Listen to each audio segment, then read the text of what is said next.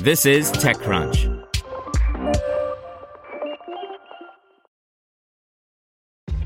This episode is brought to you by ShipStation. You know, some things take a lot of work, like sending little robots to far-off distant planets. And just as that's challenging, so too is running a successful e-commerce business, especially when there's so much to do. So I want to introduce you all to ShipStation. Now, I love using ShipStation because of its easy-to-use dashboard, which makes managing orders and printing labels a breeze and super smooth. Oh, and the customer service is just out of this world. It's exactly what you need to help grow your business. Sign up for your free 60-day trial at shipstation.com/technews. That's shipstation.com/technews. This podcast is supported by Tools and Weapons, the podcast hosted by Microsoft Vice Chair and President Brad Smith. Each episode features insight you won't find anywhere else from the center of the conversation surrounding emerging technologies like AI. Right now in the podcast, you can hear a special episode where Brad Smith lays out Microsoft's vision for a vibrant marketplace driving the new AI economy. To hear more, follow or subscribe to Tools and Weapons with Brad Smith wherever you get your podcasts. This is TechCrunch. Here's your Daily Crunch. Apple just announced Self-Service Repair, a new program designed to let users perform common repairs on devices at home. Through the program, users with damaged devices will be sent Apple genuine tools and components, same as the ones they use at the Genius Bar. The company will also be offering up online repair manuals accessible through the new Apple Self-Service Repair online store. It'll begin with the iPhone 12 and 13, focused on display, battery, and camera fixes. A similar service for M1 Max will be launching soon after.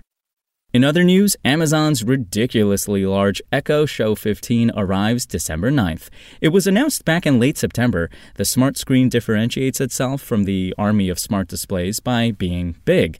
Really big. Like almost cartoonishly so. It's built around a 15.6-inch screen and designed to be mounted to a wall like a large digital picture frame.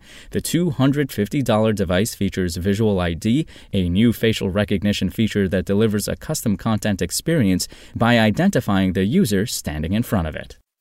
And just a few months after launching support for podcast subscriptions to U.S. creators, Spotify is now making the service available to creators in global markets.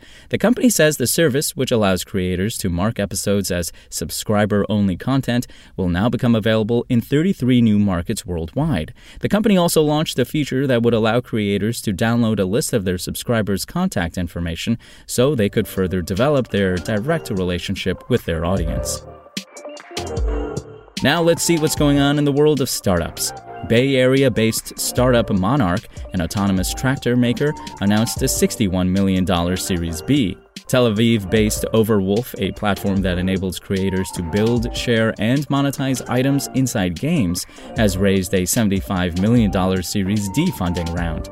And DiviGas, armed with a $3.6 million seed round, hopes to clean up the hydrogen production industry with a new tech that leapfrogs existing methods, potentially supercharging this piece of the new green economy.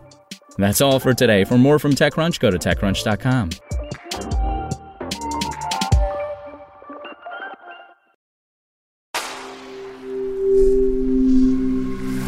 SpokenLayer.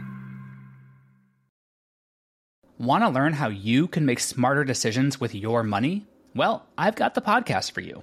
I'm Sean Piles, and I host NerdWallet's Smart Money Podcast. Our show features our team of nerds, personal finance experts in credit cards, banking, investing, and more. And they'll help you make the most of your money while cutting through the clutter and misinformation in today's world of personal finance. You'll get clarity on strategies to help you build your wealth, invest wisely, shop for financial products, and plan for major life events. Listen to NerdWallet's Smart Money Podcast wherever you get your podcasts.